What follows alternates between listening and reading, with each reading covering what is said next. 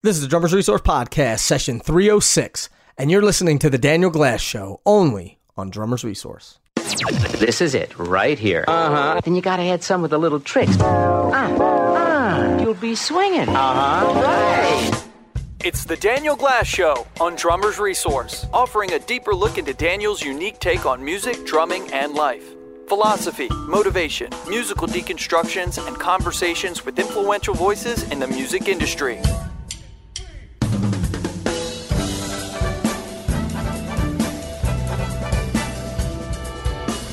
Hey everybody, this is Daniel Glass. I'd like to welcome you to another episode of the Daniel Glass Podcast. This is your host, of course, Daniel Glass, and today I'm recording this particular episode from a Provincetown, Massachusetts, where I'm sort of on a work vacation, recording with an incredible female singer named Marilyn May, who may not be that well known in the mainstream world, but is kind of a superstar in the world of Broadway cabaret. She's 87 years old now and is one of probably the greatest female singers I've ever worked with, and I've worked with many. She actually holds the record for number of appearances on Johnny Carson's Tonight Show, number of appearances by a vocalist. She was on the Tonight Show 76 times over the years. And although, like I said, she's not all that well known in mainstream circles today, she's kind of a superstar in the Broadway cabaret world. So I'm doing a 5-night stint with her up here in Provincetown, Mass. And it is a beautiful late August weather we're having up here, gorgeous out on Cape Cod. Provincetown is on the very tip of Cape Cod. So as I have hoped to do, brought my microphone with me, my bully pulpit, and I'm going to do some podcasting from on the road as well as in town in New York City. So today's topic I thought would just be a fun reminiscence, looking back at, and I'm going to follow this up with some questions on my Daniel Glass Drummer Author Educator page for you, because I'm sure this episode will inspire your own responses and reactions. But what I would like to talk about today are some important concerts that I've seen in my life that affected me as a musician, as a person, as a lover of music. And I think today I'll start just by going through sort of the earlier, more formative years of my life, maybe up through college, before I became a professional musician, because the more I've sort of sat around and thought about this topic, the more that I end up feeling like I just keep adding to the list, because there have been so many. And I look back at it, and it's kind of amazing in my almost 5 decades on this planet, just how much great music I've been fortunate enough to have seen, been inspired by, and I'm talking about in the context of a live setting here. So, and of course, you know, as you listen to this, I'm sure you're going to have a lot of your own experiences come up, and I encourage you to be in touch, post when I put this up on the Facebook page, you know, your own experiences and the concerts that affected you, and we'll get a dialogue going, which is interesting. I'm sure everybody has had these musical moments, whether live or recorded, that have really inspired them in their life. So I'm going to go back to when I was a kid and some of my earliest musical memories, seeing concerts. I was fortunate enough, I guess you could say, to grow up in Honolulu, Hawaii, as many of you know. And you know, we weren't the hub of cultural activity in Hawaii. We were something of an outpost, but surprisingly, Hawaii gets a fair number of pretty incredible concerts, particularly artists, A, maybe wanting to have a vacation, like myself up here in Provincetown right now, or B, artists that would be on the way to Japan or the Orient, the Far East, to tour. They would often stop and do shows in Hawaii. So Hawaii was kind of this weird little stopping off place in the middle of the Pacific. My primary musical foundation as a kid, at least at home, was the folk music. My parents were really into folk music, and we listened a lot to Woody Guthrie and Bob Dylan and Pete Seeger, folk stuff from like the 1950s. Which was the music my parents were into when they were growing up, and this was the early 70s now. So I remember some of my earliest concert experiences were some of those artists. So obviously I didn't see Woody Guthrie because he died before I was born, but Arlo Guthrie, his son, was one of the first shows I saw. Arlo, of course, his most famous tune being Alice's Restaurant, which he did, which we had the album, thought that was super cool. And he had played, I believe he had been at Woodstock. So it was definitely, this was the early 70s. There was that Woodstock vibe happening. Hawaii was a place where a lot of people went to get away and kind of reinvent themselves, recreate themselves. So if you think of California as being kind of a cutting-edge place in the early 70s where a lot of movements were going on, ashrams, meditation, yoga, all this kind of stuff, Hawaii actually was even more of that vibe. And my parents were maybe a little older than sort of the hippie generation, but they definitely had a lot of friends in that realm. And so as really young kids, my sister and I were exposed to a lot of cool music like this. And I also remember we had what were called the Crater Festivals back then, which were live concerts in Diamond Head Crater. They did these like 69, 70, 71. I'm not sure exactly the years, but they were called the Sunshine Festival, the Crater Festival, and it was a really big deal. And I remember going to one of those with my parents. It was like Woodstock because you're in the middle of a volcanic crater, big round crater with edges all around. And all these, kind of hippie microbuses and giant, craft booths all around. And I don't remember who I saw, but I remember that there was music there. And in later years growing up, there, of course, was, Jimi Hendrix had played there. There's a famous Santana and Buddy Miles album that was recorded at the Crater Festival. So it could very well be that I was at some or one of those shows, although I can't identify it. But I do remember that. Being a little kid and just being in awe of that whole vibe, that kind of Hawaii hippie Woodstock thing going on. So a few years later, I'm growing up. I'm in elementary school. Obviously, when you're a little kid, you don't get to go to that many big concerts. My parents did take me to the symphony, and that was a great experience. Although, as a kid, you sort of struggle sometimes with classical music. But I remember, doing my best to hang with it and being inspired by a lot of what I saw. I remember seeing Vladimir Ashkenazy, famous violin player, and they actually took us to a concert of PDQ Bach.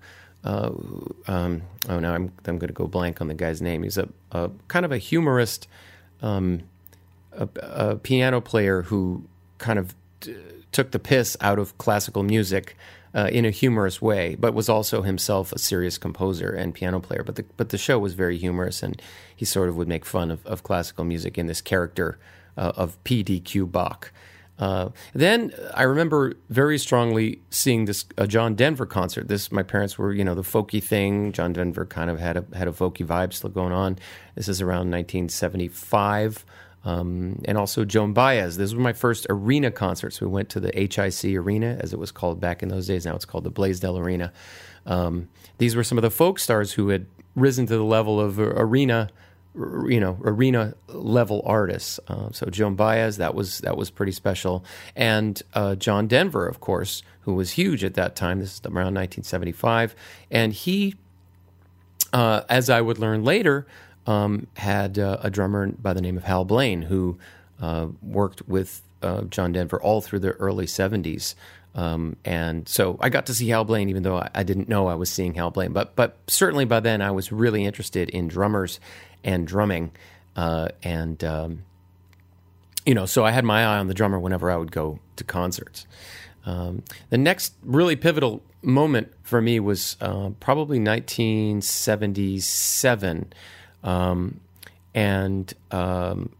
My parents were pretty hip. My mom had a lot of really interesting records and kind of kept up on things. I remember she had the Pink Floyd album Umaguma, which was a very weird, experimental Pink Floyd record for those of you Pink Floyd fanatics out there. I remember when Fleetwood Mac Rumors came out, my folks were cool. They were really into that record. And so Fleetwood Mac came to Honolulu on the Rumors tour, and it was a real big deal. And we mail ordered for tickets. So back then you would clip a coupon out of the newspaper and send a check in for whatever level of seats that you wanted. And they would mail you your tickets in the mail. It was kind of amazing considering the world that we live in today. But we got 4 tickets to see Fleetwood Mac Rumors, and my sister and I were super excited. We were now kind of later elementary school, and we'd never, this is kind of a new thing. So we get to the concert, and it really was a new thing because this was now a full-blown rock concert. Everybody, as soon as the lights go down, the lighters go on, and there's weed everywhere, and, really like heavy rock concert people charging the stage. And I just remember, for me, it was a complete revelation. That album is a legendary album. The band was in absolute peak form at that time. Lindsey Buckingham, Stevie Nicks, Christine McVie, John McVie, and of course Mick Fleetwood. And I'd never seen a drummer like that. I'd never been to like a real full-blown rock show of that nature. And that was, me and my sister, both of us looked at each other.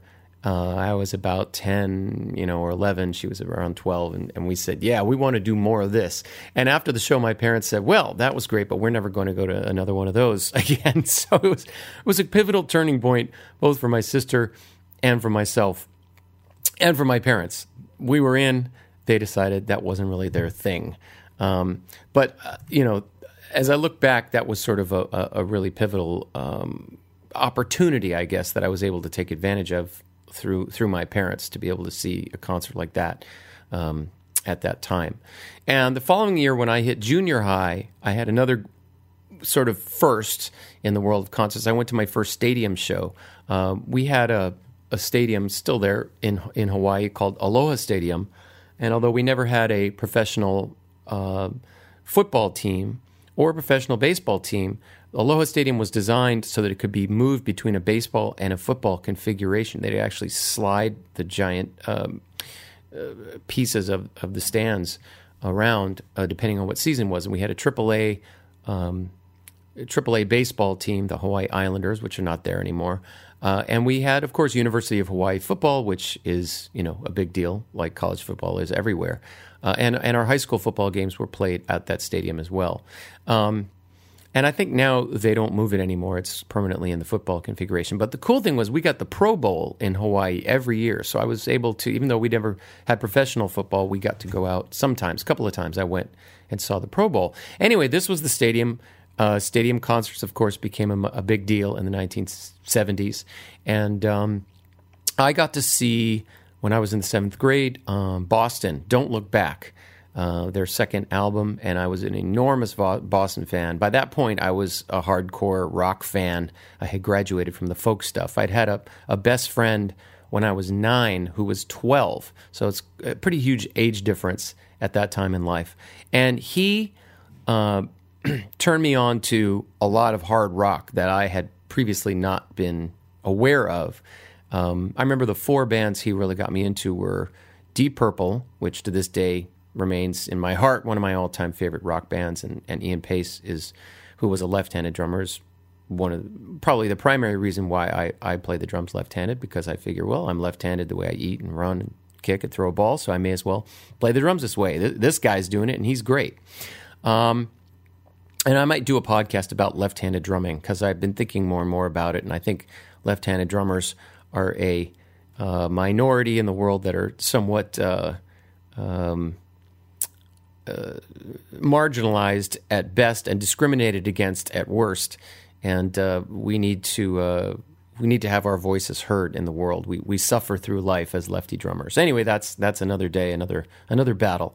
But the stadium, that's where I was at, and I got to see some really incredible shows when I was in high school, junior high and high school, at Aloha Stadium. The first of which, as I said, was Boston, Don't Look Back. Unbelievable experience. Boston was truly arena rock, stadium rock for the 70s.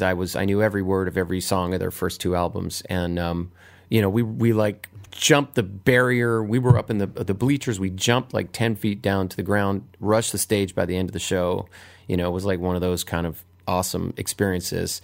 I almost got my hands on a Tom Schultz pick. They were throwing picks out at the end of the show. So that was great, and I know a lot of great bands came to Aloha Stadium at that time. Some of the shows I went to, some of them I didn't. A couple other experiences I actually had.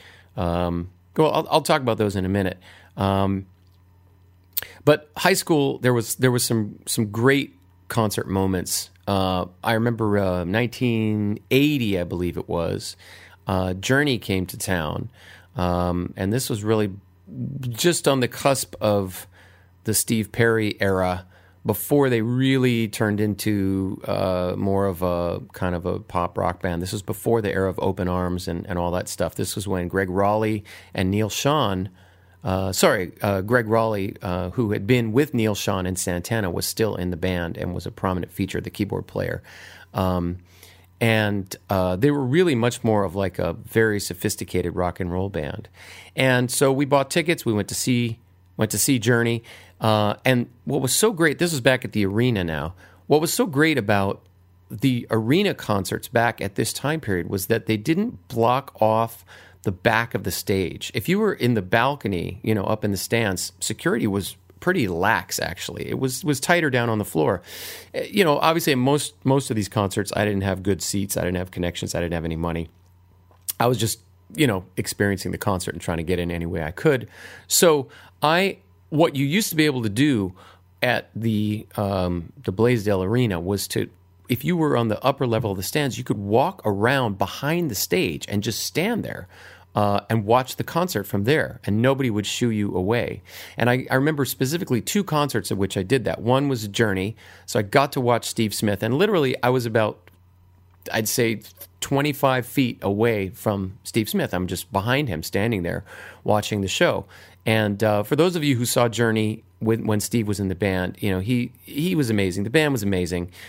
He would do this solo where he would end up at the end of the solo like standing up with one foot on his stool and the other foot on a floor tom, standing there, total epic rock moment in his like dolphin shorts and tank top, like long hair.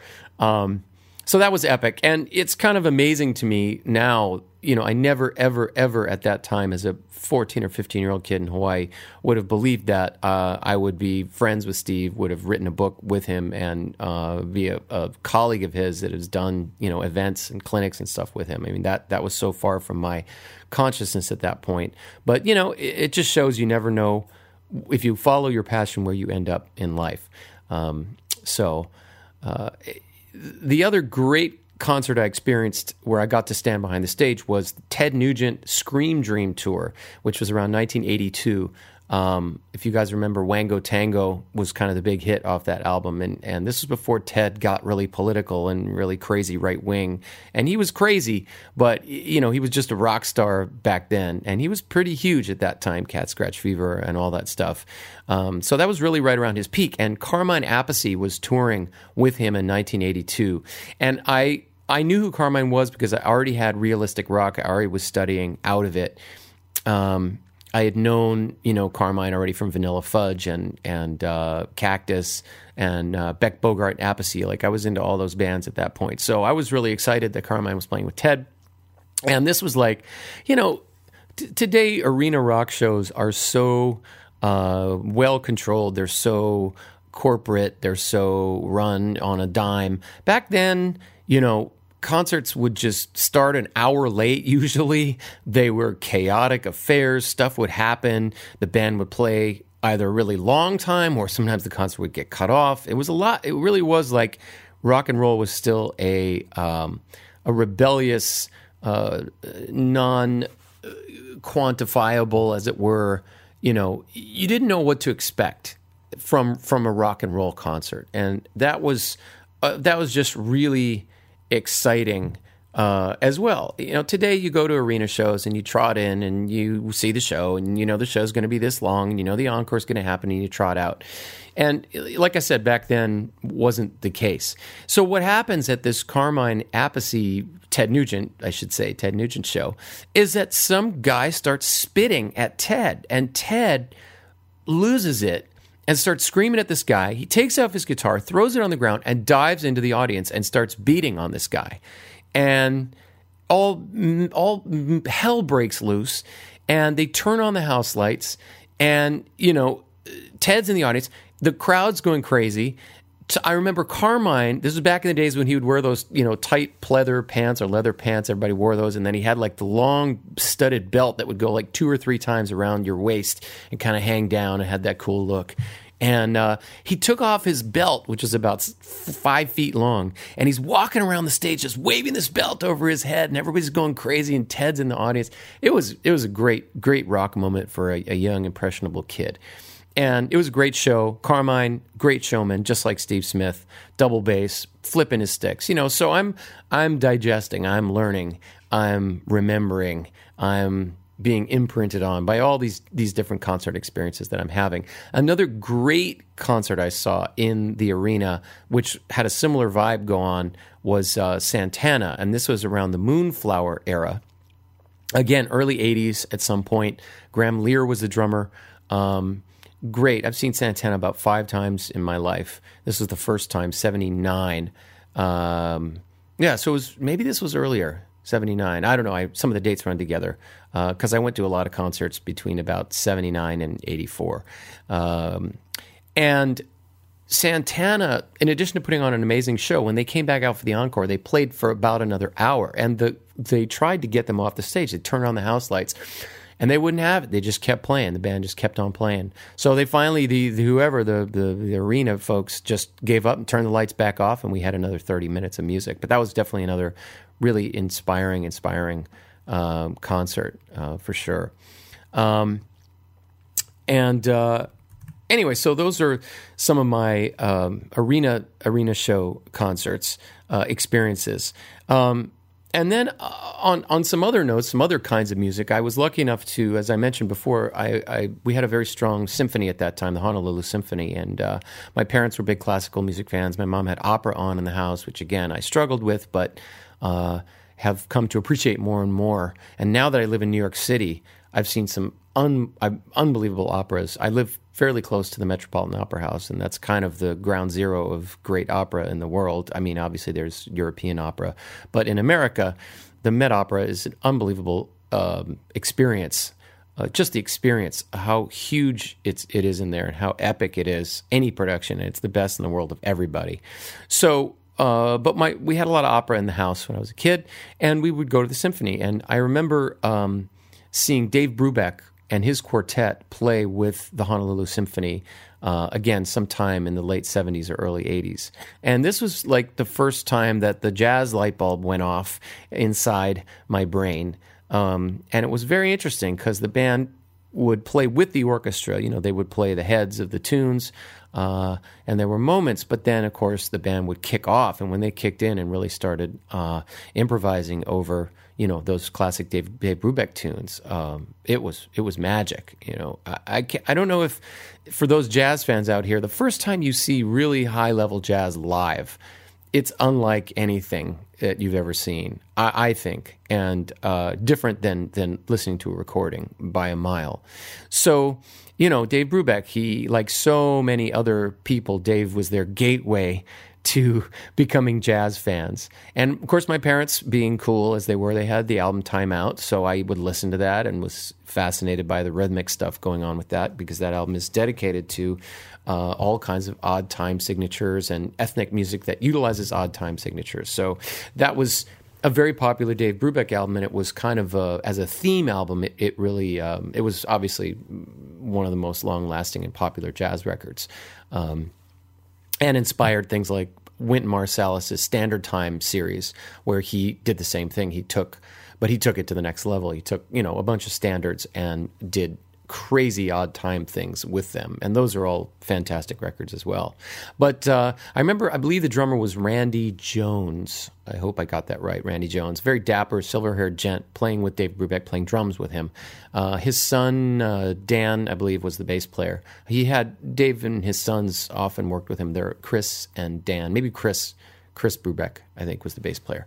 But that was sort of who he was touring with at that time. And I, again, got to see Dave Brubeck several times in my lifetime before he passed away. And I actually went to his, there was a big memorial for him up in New York City when he died, and that was a great experience as well. So Dave Brubeck, Honolulu Symphony. And the last concert that I really want to bring out from my years growing up in Hawaii was when I was a junior or even a senior in high school, 1983. The Police were on their Synchronicity tour, and this was the last United States show that they ever played until they came back, whenever it was in the 2000s. And it was kind of an epic day, and believe it or not, also on the bill was Stevie Ray Vaughan, who really had just come out as a mainstream artist with his tune Pride and Joy and had broken into the mainstream. He wasn't even very well known. He was the opener on that tour. And he blew me away. And, the Police were amazing. And that was definitely an experience. I had been a huge fan, of course. And by then, being a drummer, I was massively inspired by Stuart Copeland. But the other two bands on the bill both knocked me out as well. Stevie Ray Vaughan, of course. And this was in an era when Stevie Ray was doing all of his Hendrix stuff. So he was doing Voodoo Child, which he did live, and he smashed the guitar. That was sort of the closer. In addition to, the more kind of traditional blues stuff that he would do. And I just remember what a huge sound that trio got. I couldn't believe that was just three guys making such a big, big sound. And of course, being in Hawaii, we didn't have that much authentic blues around us. So that was kind of a cool experience to see how they laid down those shuffles and his voice and his guitar playing and all of it, put together. How three guys filled up a stadium. And the second act on which I always recount this when I talk about this concert with people was Bryan Adams, who, he was a pop star, Cuts Like a Knife and Summer of '69. Those were probably, I don't even know if Summer of '69 was out. But Bryan Adams also, like Journey, had started off as a, as more of a rock star, a rock singer, not so much like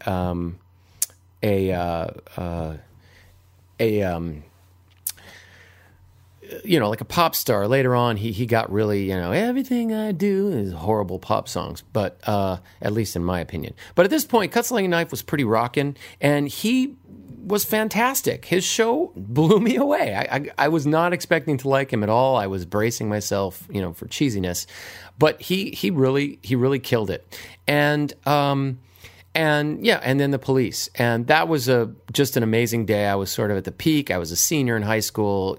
I had the world at my fingertips. Life was good. I went to concert with all my best buddies. We went, and my friend had like a Volkswagen, microbus that he had tricked out. So it was all open in the back. Obviously various substances were imbibed. But that was an epic day that I think we will all carry with us. And I'm sure everybody here had similar days in high school where they went to shows that they'll never forget, because you're at that moment in life where you're just really absorbing things. I think I'm going to just stick with the high school stuff with this podcast, because we're already about 26 minutes in, almost a half an hour. And then I think I'll do a couple of others, a part 2 and a part 3 of this topic. Because I don't want to try to mash it all in, and I want to think a little bit more about different eras of my life with very impactful concerts. But I did want to finish up this episode with a couple of other little categories that I'll try to put in for each of the other periods I do, or later parts 2 and 3 or whatever of this subject. And that is, I'd like to include a couple of concerts that I remember specifically because I didn't like them, and why I didn't like them, and how that influenced me to think about music and concerts. One of those I actually saw this was very early on. This was back at one of my first arena shows again, probably when I was in the 7th grade. I saw Donna Summer, the Bad Girls Tour. And, for years, I never told anybody that I went to see Donna Summer in concert. It was an embarrassment at Donna Summer, and you weren't cool if you were a rocker, or anything, that you would like Donna Summer. And I have to admit, I was a huge Donna Summer fan at that time. She was red hot on the charts. She had all kinds of amazing, amazing tunes. And I think her musical output has actually held up very well. Last Dance, great tune. I Feel Love. Of course, MacArthur Park, her version of MacArthur Park, the disco version of that, super cool. And Bad Girls, the song itself, those were all kind of her big hits around that time period. And she was a great singer, and the productions on the records were great. And I remember this was a very different kind of a concert because it wasn't just a band. It was like more like a Vegas show, which, of course, I had never seen as a kid in Hawaii. I had never experienced anything like that. But it was a kind of a show where she had a full string section on stage behind her, a full horn section, percussionists, and and a conductor, and she was out in front of all of this, so it was all there to support her. And of course, that is a kind of show that we see all the time. I just saw Barry Manilow.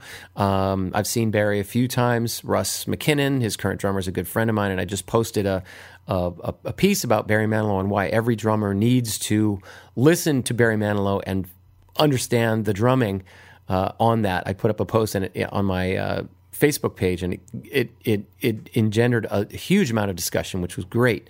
But Manilow, these type of shows where the front person is a superstar and the band is there to back them up, and that's that vibe of show.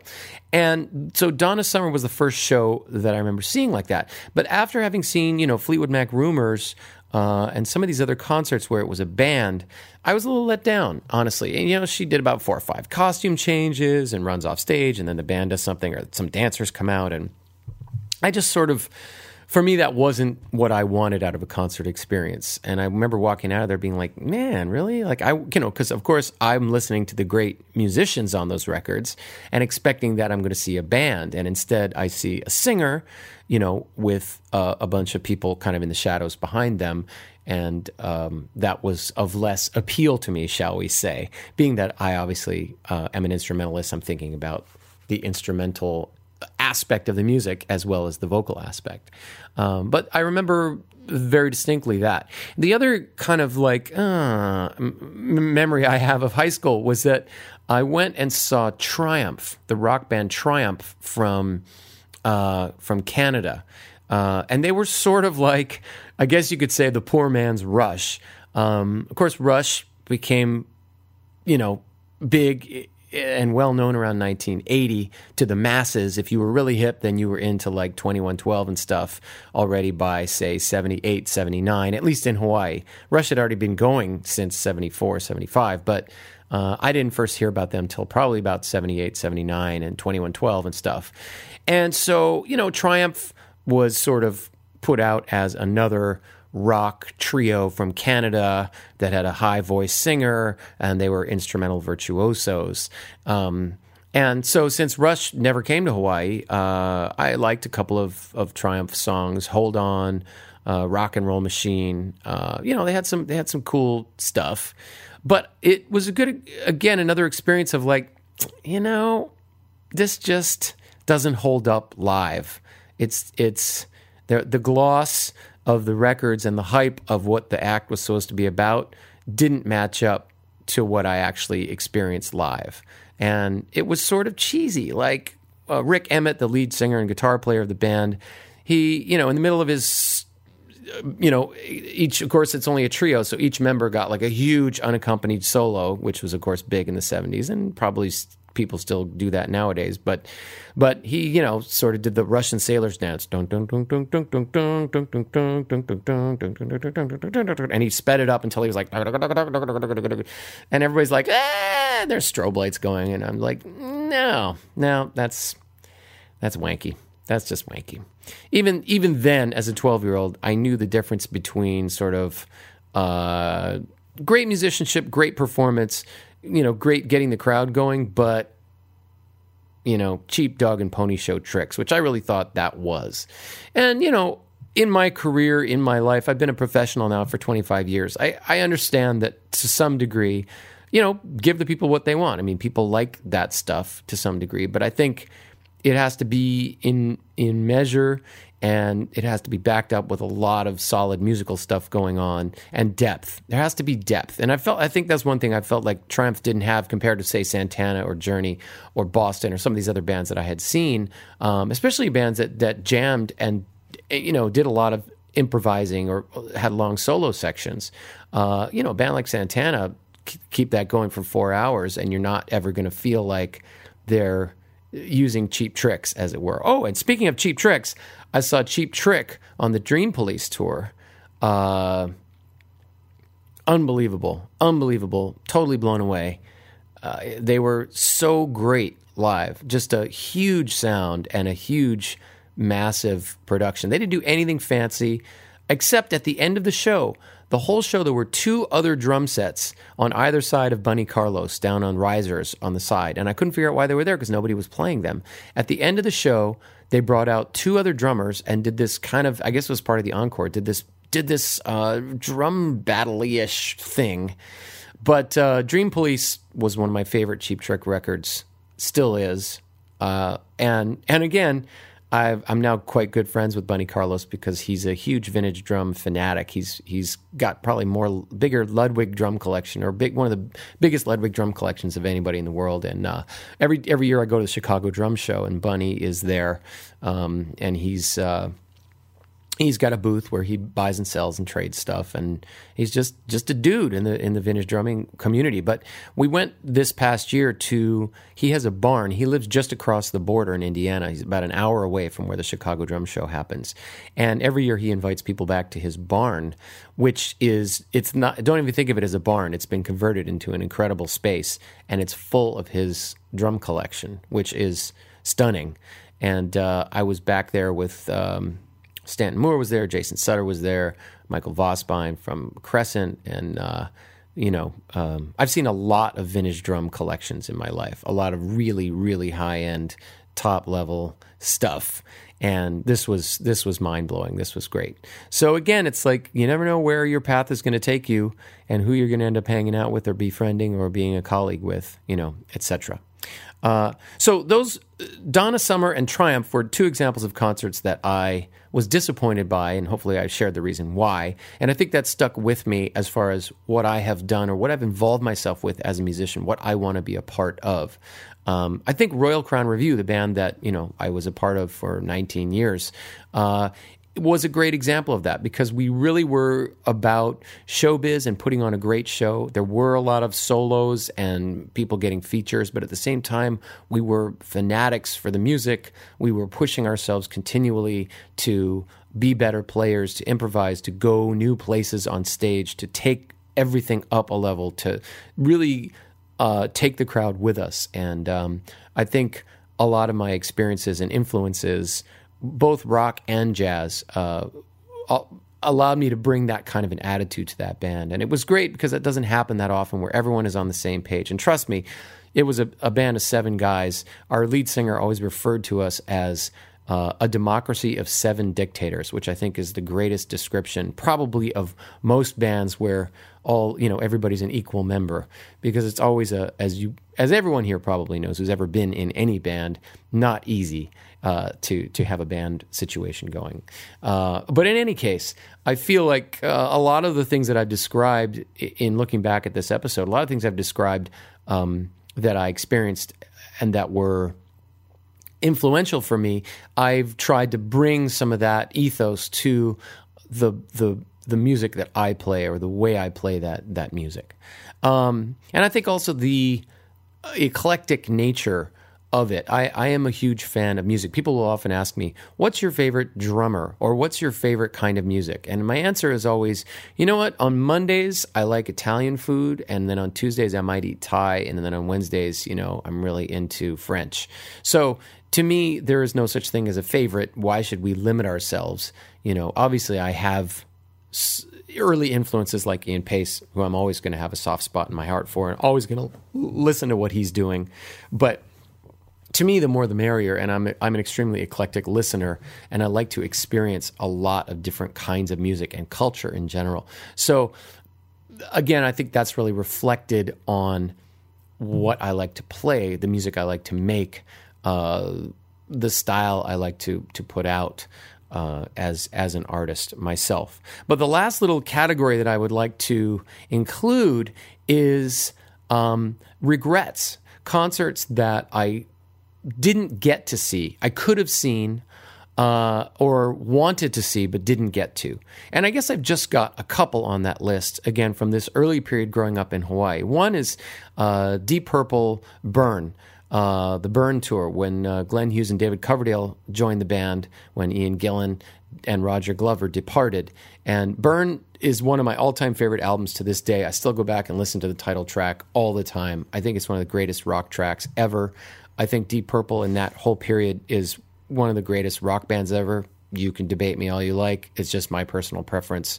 I love a lot of other music too, but they came to Hawaii. I was just too young. I was probably 8 years old, and there was nobody to take me. And I didn't even really know. I just knew Deep Purple, and I knew the name, and I knew that it was cool.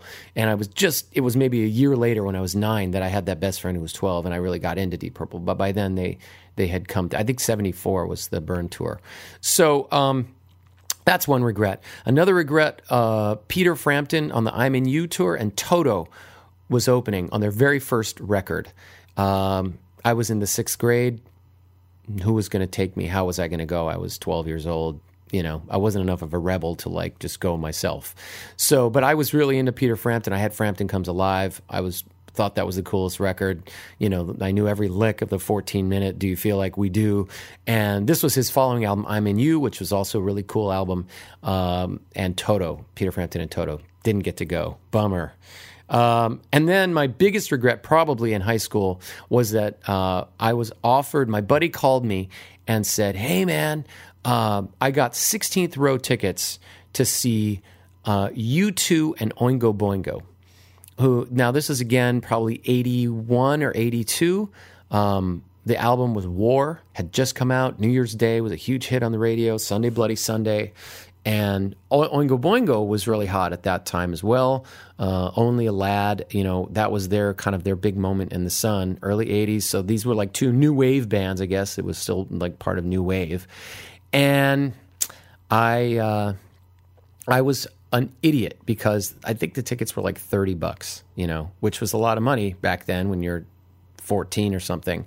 But I was like an academic geek, and I was like, sorry, man, I can't go. I have to finish a paper, which I'm embarrassed to even say that now because, thinking where my priorities are now in my life, to think that I passed up on that opportunity. And the Police actually had come to Hawaii on their very first tour when Roxanne was their only hit, and they played at the University of Hawaii Campus Center Ballroom. That's, but back then I didn't know the Police was, and I since I saw them on the Synchronicity tour a few years later, I can't say that I have huge regrets about not seeing them on their first tour, although that would have been really cool as well. Anyway, I'm going to leave it there. I hope that you have found my musical journey interesting, and I hope that it has inspired you in your own thoughts about inspiring concerts that you have seen that have changed your life or got you thinking or set the course of your life or made you become a musician or, whatever, however music affects us. It affects us all in different ways, and it often impacts us in very profound ways. So I hope that if you want, there will be a post when this podcast drops. There will be a post accompanying it on my Facebook page about this topic, and I hope that you'll comment on that as well. So thanks much, and we'll talk to you next time. Thanks so much for listening to the Daniel Glass Podcast. If you like what you heard, please make sure to follow me on Facebook at Daniel Glass Drummer Author Educator. And please make sure to jump over to iTunes and give us a rating on this podcast. Whether you liked it, whether you hated it, 1 star or 5 stars, every rating truly helps. We'll see you next time around.